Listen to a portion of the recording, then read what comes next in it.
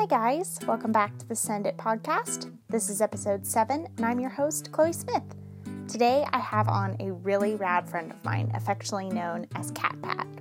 She has done a lot of gnarly stuff throughout her life, but today I wanted her to share about a 10-day mountaineering trip she took in the Adirondack Mountains.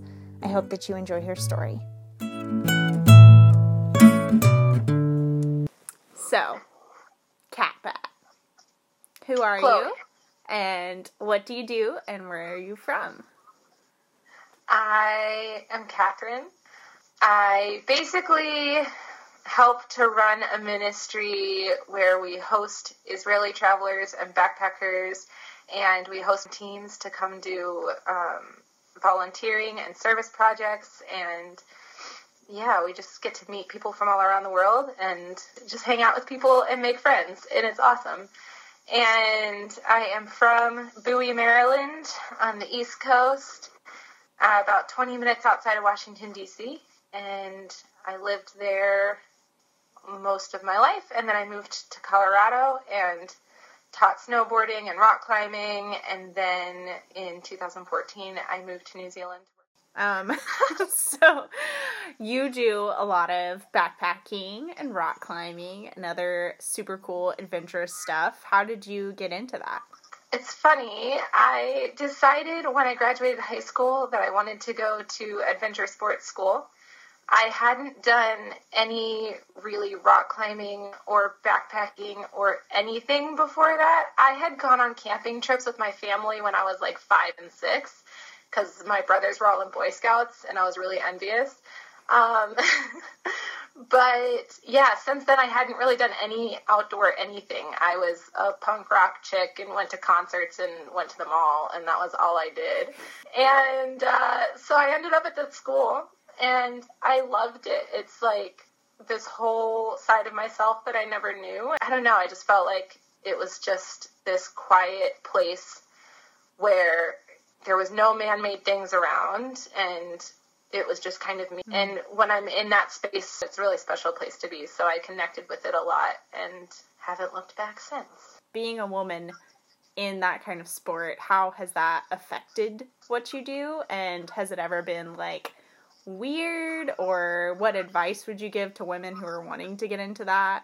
Yeah, so when I first went to that adventure sports school, and it was all dudes, I felt like at first I had something to prove to the world, that like women can go just as hard as men and do it just as well as men, and I was just like, I would never complain, and I would never, like, I just needed to be as strong as them. And I think I had something to prove at first too, of like, I can be outdoorsy and also be fashionable and like be girly when I'm not outside. I guess I've just become more comfortable with who I am in the outdoors, and because I've been in it for a while, and I think also when I first started kind of in this outdoor world, it was also a place of like, I didn't really know who I was anyway, so It was this whole discovery journey.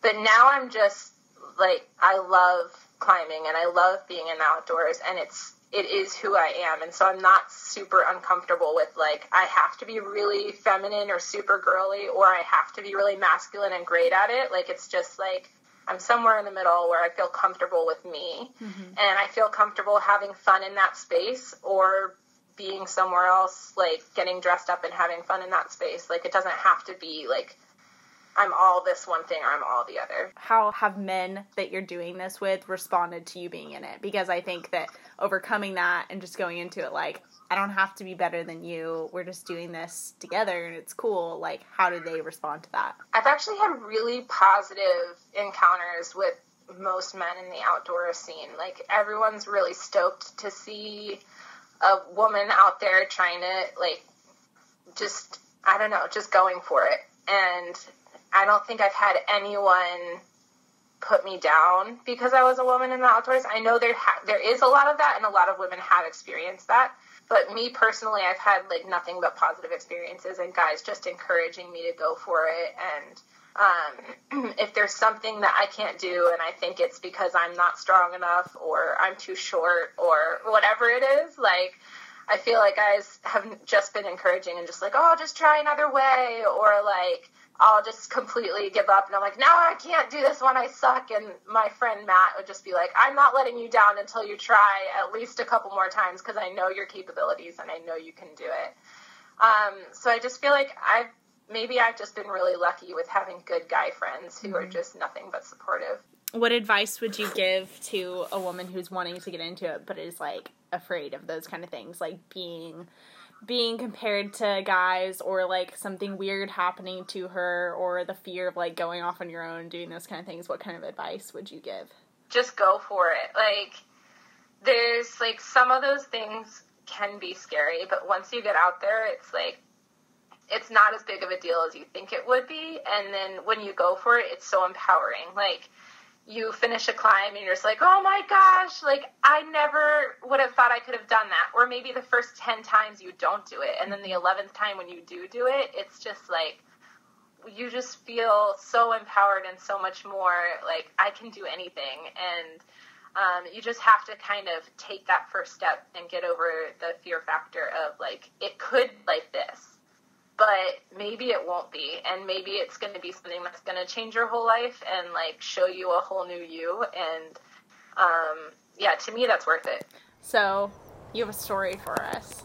So, it's a 10-day mountaineering trip, and it's with my university, and, it's winter camping, and so we have sleds that we're pulling instead of backpacks, and we have snowshoes on the whole time, and we spent the first couple days learning how to build snow shelters and learning how to ice climb. And then I think it was on, like, the 7th day or something that we would be at our base camp, and we would do our summit of Mount Colden. I don't remember how many feet it was, but yeah. Basically we're climbing up this trap dike, which is, I think, like a fancy word for basically... how do you describe it? Like an ice chute? Yeah. So, the morning of the climb was a little chaotic. A lot of the people weren't as prepared as they should have been the night before, and searching for headlamps and searching for, like, the gear that they needed. And so we left maybe an hour later than we wanted to, mm-hmm. and our guide, instructor, leader was basically like, guys, I don't know if we should still go, like, we're starting pretty late, maybe we shouldn't go. And we're all like, no, we're ready, let's go, okay, we're ready to go, let's do it, like, we can't not go now, we're here, we have to go. And so he's like, all right, well, we have to be quick, like, there's no more, like, pauses, like, We're just going. Okay, so we start, so there's 2 teams of, I think there was 4 or 5 of us on each rope, and we're all simul climbing. Mm-hmm. And so we do, I think the first half of the mountain, we made pretty good time, and we stopped for lunch, and the view was amazing. But it was after lunch that the weather started to turn, and we'd made it, we're just above tree line. And so we're on the steepest part of the mountain, and it's basically like the wind has swept away all of the snow, and it's just kind of like crackly, icy shards on the top of this mountain. And we're like, all right. And so we're just sticking in with our ice axes and crampons and trying to climb. And that girl who was the whiny one, at one point, she thought her leader on her rope was going too fast. And so she decided to tug on his rope, which sent him just, like, sliding down the mountain, and he's got 3 other people connected to him that he's, like, right. So he's sliding down the mountain and has to self-arrest, and this is the calmest man I've ever met. Like, he's even-tempered, like, really relaxed voice all the time. Like, you feel like you could sit under a meditation with him. He's a very calm person. And when he self-arrested and stopped, he was fine. He just turns back, and he was just like, screams her name, and then he says, "Don't ever do that again." And that was all he said. But with him, like this even-tempered, calm person, we all heard him say that, and we're like, oh my God, he cracked. He's so mad right now. I can't believe it. And so we're all freaking out, and we're like, I can't believe she just did that. I can't believe, like, that's like the number one rule. You should never do that. And so that was fine. We're going up the rest of the way. And I just remember, like, it's starting to get a bit darker, and I think it's probably just because of the clouds. It wasn't nighttime yet. But in the winter as well, it's like the sun's going down way earlier. So it was probably 3, and there were clouds, and it was windy. And I just felt numb all over, and it was taking way longer than it was meant to. So I had lunch and some trail snacks, but I had eaten all of them by that point.